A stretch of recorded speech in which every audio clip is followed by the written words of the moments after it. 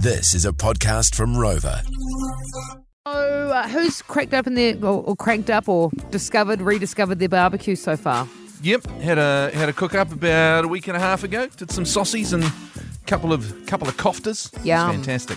What about you, Speedy? How's yours going? I opened it up a couple of weeks ago, and I don't think I used it at all last summer, and it's quite rusty. So I closed it up, put the cover back on, and thought we're just going to pretend this didn't happen.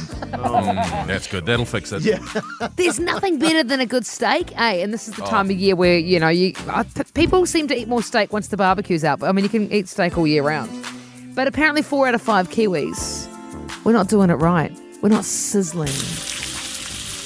We're not cooking that Scotch or I fillet right. Yeah. Even rump, we're not doing it right. We ain't rumping right. Here's what we're doing wrong. Okay.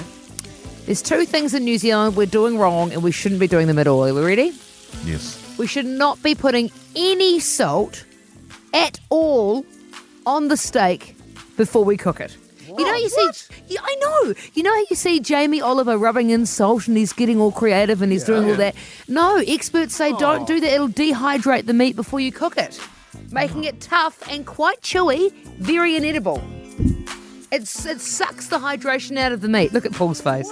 I've never heard that before. I always pre-oil, bit of olive oil, bit of rock salt, leave it sitting for a while. Seems to come out fine. This is a guy called George Vakinis, who's published books about the science involved in cooking, and he says adding salt to steak makes it tough and inedible, and it's a common misconception to rub it and massage it into the steak. Another thing you're supposed to do before you fry it is put it in the microwave for a minute. Oh, no way. No, apparently you Why? are. What, to does sort of that do? pre-cook it a little bit? That's to kind of make sure it's not like, thready raw, because then when you put it on the grill, it is only supposed to be a short sear on either side, and then it's cooked perfectly.